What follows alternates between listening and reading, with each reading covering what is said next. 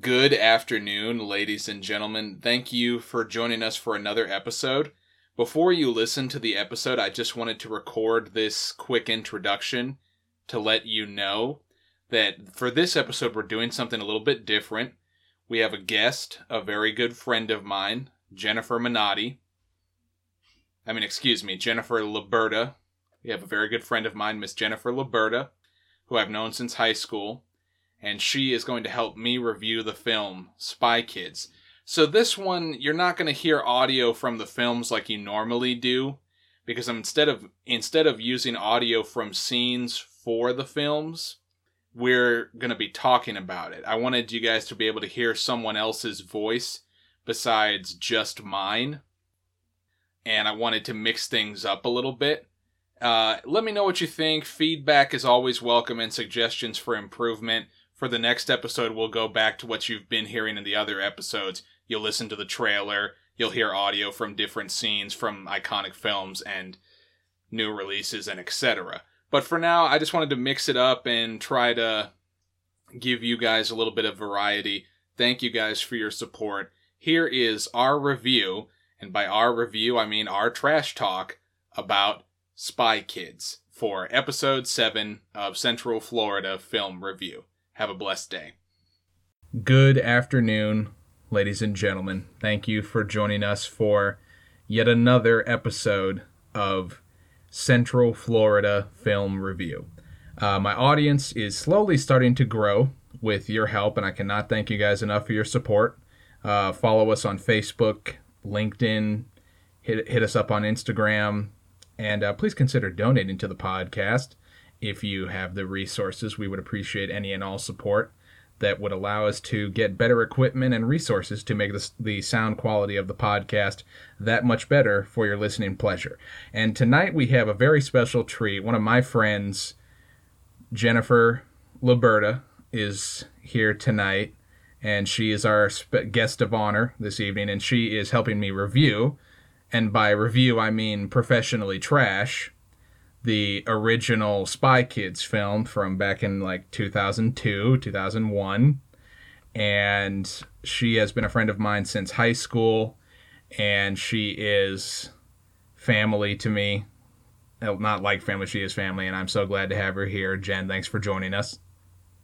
Thanks for having me. By the way, her name on Instagram and Facebook is Jetty Media, so hit her up. Check out her YouTube channel, which is Jetty Media. That's capital J, E, capital T, capital T, I-E, Media. And become part of the Rock Mafia. Subscribe to her YouTube channel. Watch her Twitch live streams. She does fantastic work. She's a 3D animator, computer animator, sketch artist, and jack of all trades, and graphic designer. And she does amazing characters and amazing recreations of other people's characters to pay tribute to artists or animes or anything that she's a fan of, and you'll love her work. So hit her up, show her some love too, and watch some of the videos she posts. Trust me, you will not regret it. Always a good time. And hey, if you ever want to learn how to draw, tutorials right there. Yeah, so like really glad to have you here.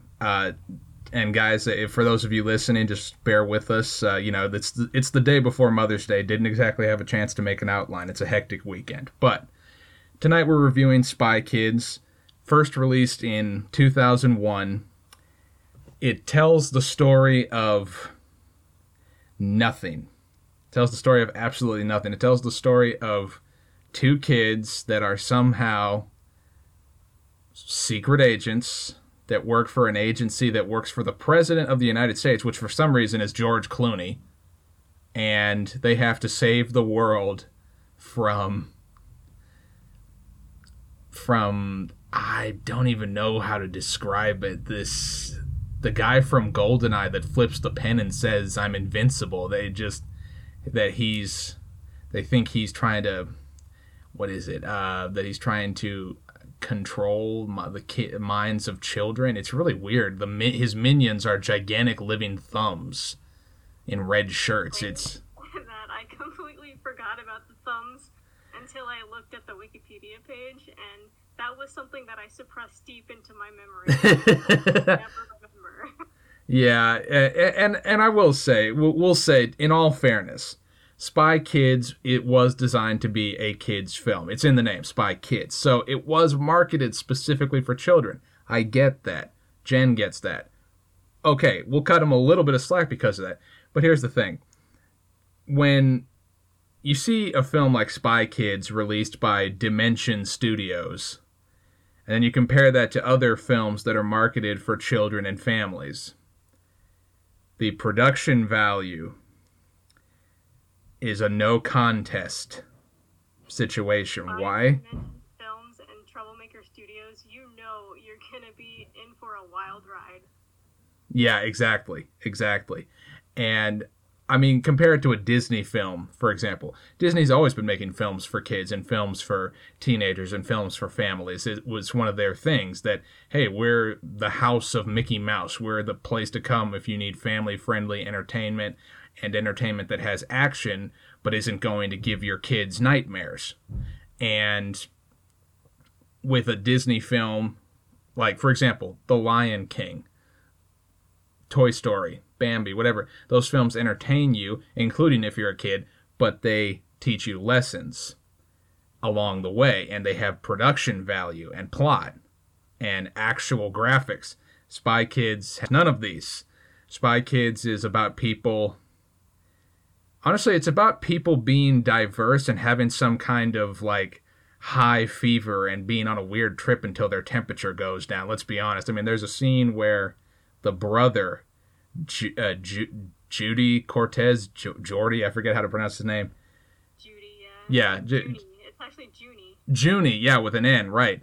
And there's a scene where they're in some kind of submarine heading to, quote, a mysterious island, and he's using a gigantic robot hand to evacuate his nose. And I'm like, wow, yeah, all right, we're really going highbrow with this film, aren't we?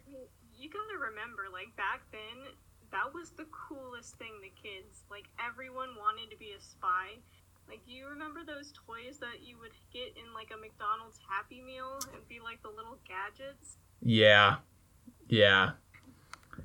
that's true. And, I mean, to be honest, it makes sense because, about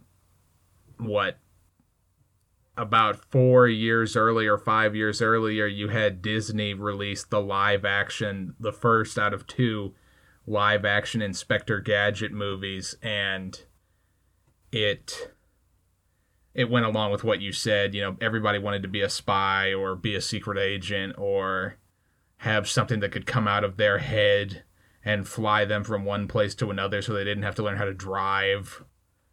And it was a fad. So 2000s, we're fresh out of the 90s. Anything goes in movies at this point. Right, exactly. Yeah, it was open season. It was a different time. Bush was president. Pierce Brosnan was still James Bond.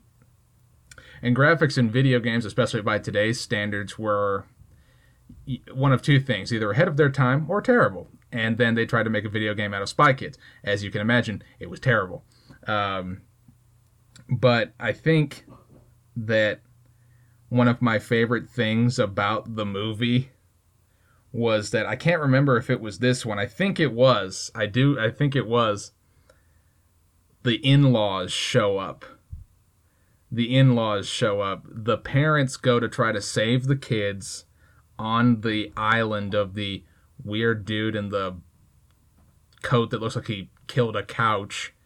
And the mom and the father, the father was played by Antonio Banderas, and they try to go save... Huh? What was it? Wasn't Machete in this movie? Yeah, he plays the uncle. He plays Antonio Banderas' brother, yeah. And then the mom was played by, I forget her name, but some famous redheaded actress. But she and Antonio Banderas go to save Junie and Carmen and that was the sister's name, Carmen, and they get lost. Antonio Banderas gets lost, and because there's something wrong with the tracking device in their submarine, because Junie and his sister destroy the tracking devices so that their parents can't come find them, so they won't be in danger. And then the in-laws show up, the wife's mother and father, who Antonio Banderas can't stand. And the grandfather is Ricardo Montalban, the guy that played Khan in Star Trek II, Wrath of Khan. And he's talking to Antonio Banderas, and he says, "Did you really come here without a backup plan?" And he said, "I have something that can help you find them.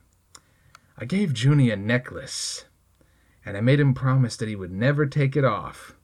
Plugs it into the computer of the submarine, and there's Junie. And I'm like, okay, I get that you guys all work for some, like, spy organization that protects the United States, but here's my problem. You're tracking your children through two things. Okay, the necklace one isn't so bad. I mean, it's still a little helicopter parent, literally, but the way the kids were able to get you guys lost in the first place was they took out tracking devices that you had in their teeth and destroyed them. I'm like, what dental monster puts tracking devices in someone's teeth? Yeah, that's pretty gross. And then the grandfather's still tracking them with a necklace. I'm like, guys, I know they're your kids, but privacy is a thing too. There's a balance. Oh man, and then they get to this island, and none of it makes any sense, because the basic points make sense. They're trying to stop someone from taking over the world with technology they have, but the technology is really stupid because it just turns people into either weird cartoon monsters or into giant thumbs that wear red shirts and shorts. And like giant hand beans. And I'm just sitting there and I'm thinking, as a kid, I enjoyed this, but now I look back, I'm about to be 25 in about 2 weeks. My birthday's coming up, and I think, what was wrong with you, Harrover? Why? Produced by the same guy who made Shark Boy and Lava Girl. See, that explains everything. Not trying to be judgmental, but that explains everything. I remember Shark Boy and Lava Girl. I watched it as a 10 or 11-year-old, and I didn't hate it, but I made the mistake of getting it on DVD, and then I watched it again several years later when I was 14, and I wanted to actually destroy the disc. I think, who was it? Who's this written by? Robert Rodriguez is the guy. He made Shark Boy and Lava Girl for his kids. He made Spy Kids just for the hell of it. And yeah, it's like, look, Mr. Rodriguez, I'm not judging you. What you do with your money is between you and the creator, but please stop. Just stop. I mean, do something else with your kids. Take them camping. Teach them how to fish. Do something that doesn't involve green screen or a camera. Please. I do have to say, though, the movie poster does look a lot cooler than the actual movie is. The poster for Spy Kids? Yeah. Yeah, it does. They make it look like it's going to be some epic thing, like Casino Royale, but for 11-year-olds.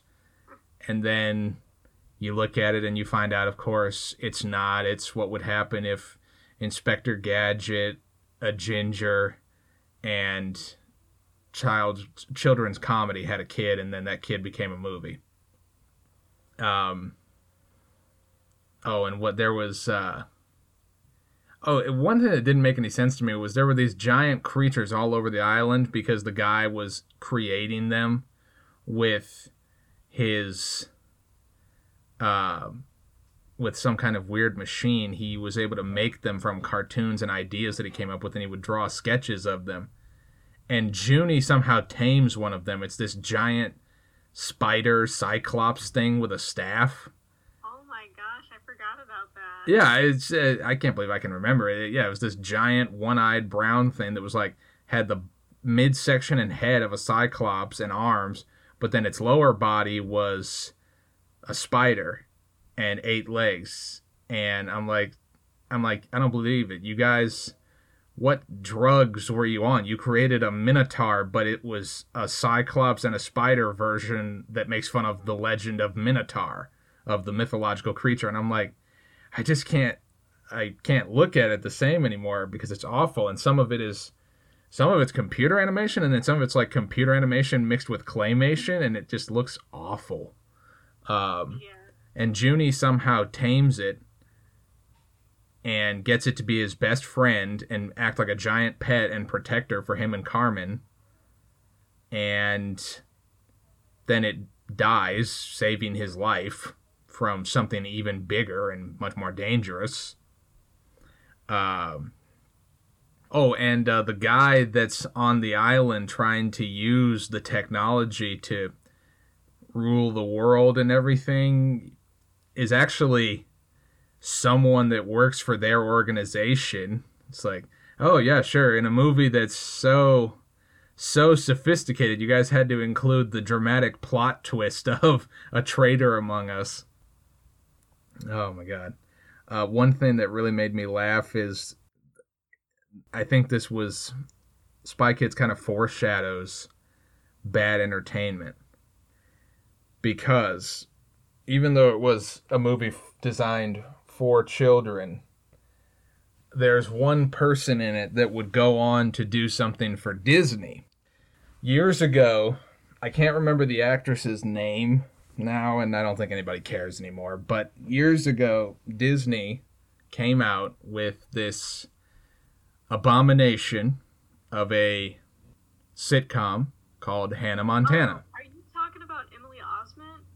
Yeah, I think so, because if Emily Osment is who I think it is, she's the blonde that becomes Miley Cyrus's best friend in Hannah Montana. I'm actually ashamed that I know that. Yeah, that's right. Yeah, I'm ashamed that I somehow know that. The budget for this movie was $35 million. You want to guess how much it made back? 2? $148 million. Are you serious? Yeah. 104.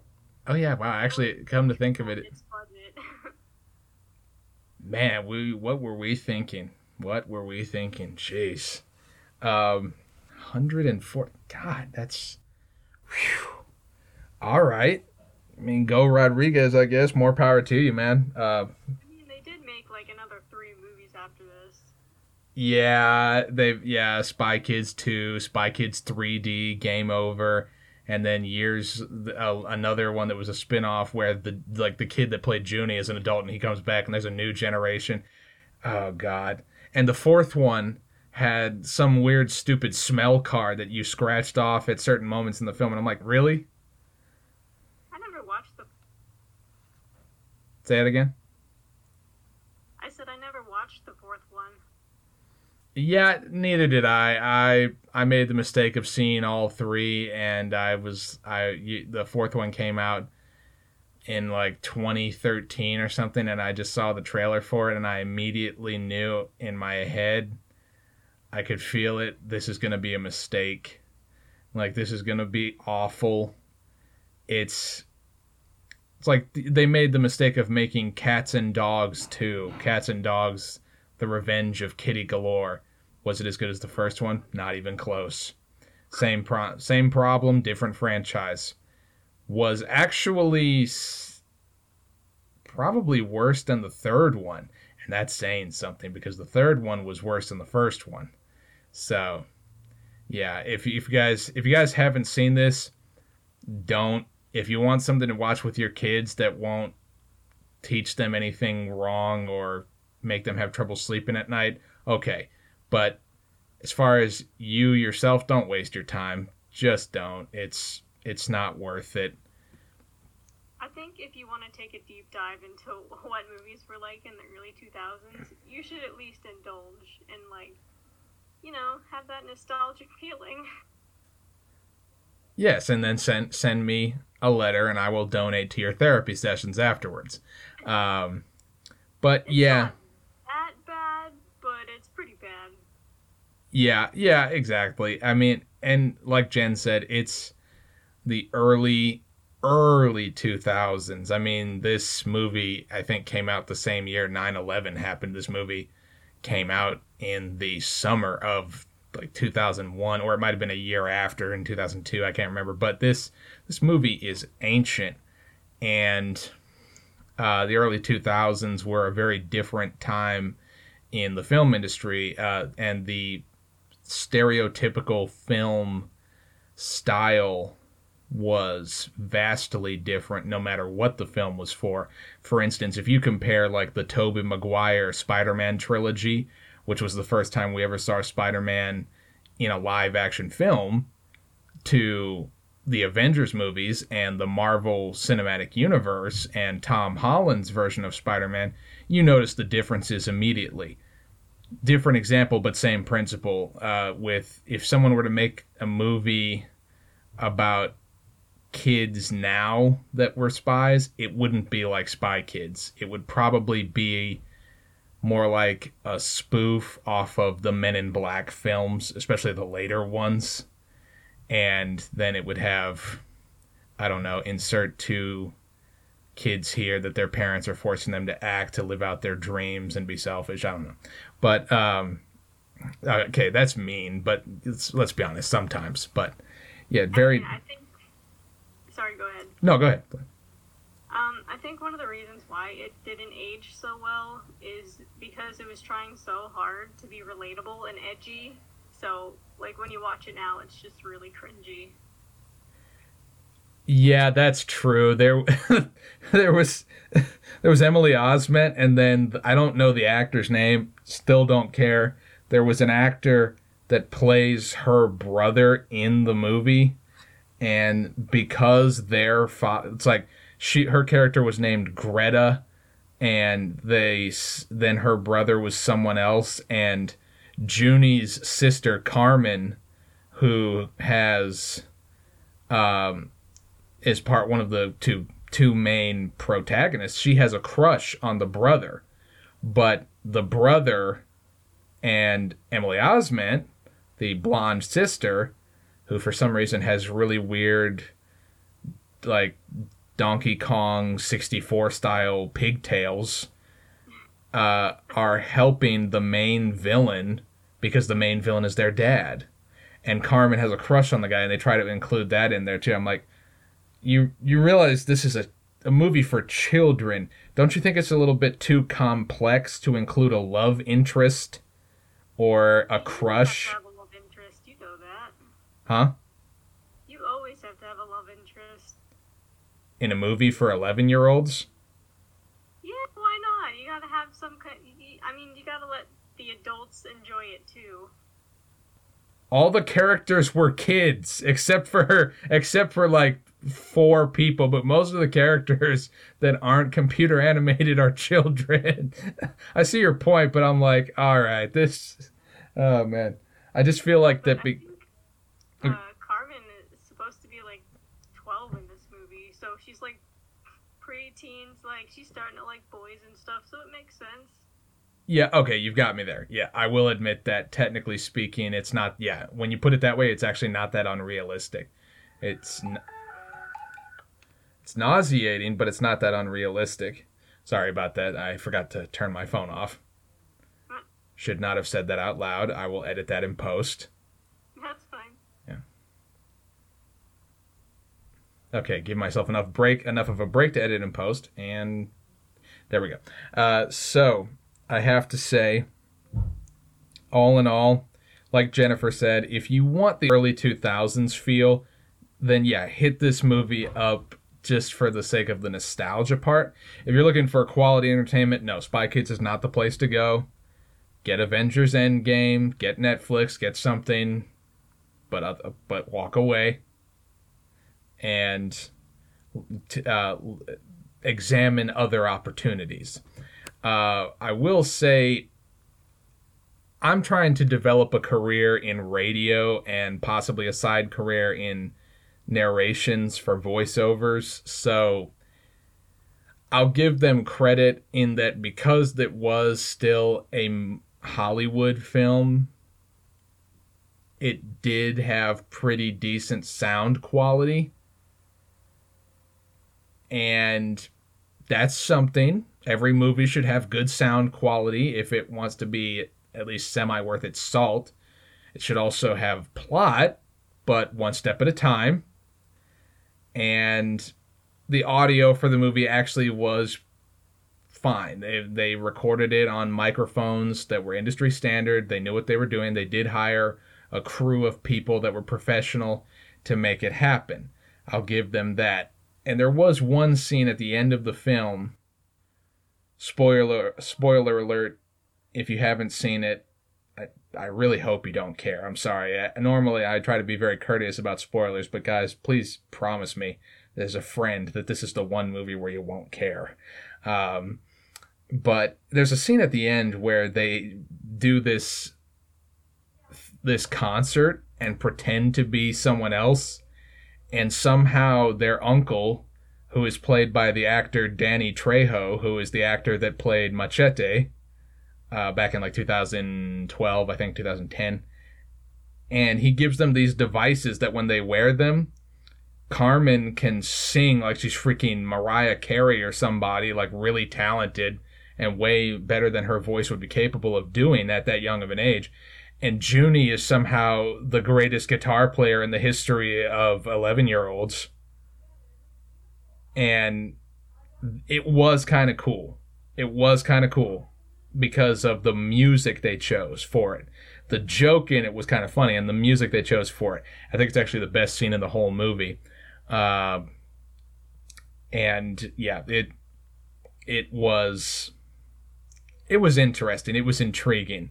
But yeah, this movie doesn't have a lot to offer, and not trying to be a jerk about it. We get it, you know, Mr. Rodriguez or whatever his name was. I mean, he decided to tap into what kids fantasized about or something, and he made millions of dollars off of it. So kudos to him. But, you know, like I said, if you have a choice between this and Avengers Endgame, if you're age like 13 or older, please choose Avengers Endgame. You know, stay on target. I mean, despite how much like money this movie made, it never improved visually. Like, the graphics were always really bad. Yeah. I tried to be nice with the sound quality thing, and the audio actually wasn't that bad, but the graphics were pretty terrible. The motion capture was kind of awful. The type of computer animation they chose was pretty bad. To be fair, yeah, the technology was still relatively new because it had only been 5 or 6 years since, for example, Disney released the first Toy Story movie. And Toy Story was the first ever all computer animated film. So, okay, computer animation at that point still was not that old. I sympathize with that. But the way that they chose to animate, the particular style of animation that they chose to use with the technology and the money they did have available just doesn't look that good because they tried to make it look like it was a kid's film. And in some ways that diminishes it because it makes it feel like you're watching like Animal Crossing and James Bond had a child. And it just, I don't know, it just doesn't mesh together well. Even though it's a comedy, it just doesn't, somehow it diminishes any hope of being able to take it seriously. Yeah, I mean, I would have thought that Troublemaker Studios would have gone out of business, but it turns out their most recent film was Ugly Dolls in 2019. Okay, that's astounding. And here's my problem. The title Ugly Dolls makes me wonder, it's like, okay, is it a Spy Kids movie where the characters are dolls that are alive and it's a Toy Story spoof, or is it some sort of horror movie where dolls are attacking people and getting their revenge for years of neglect?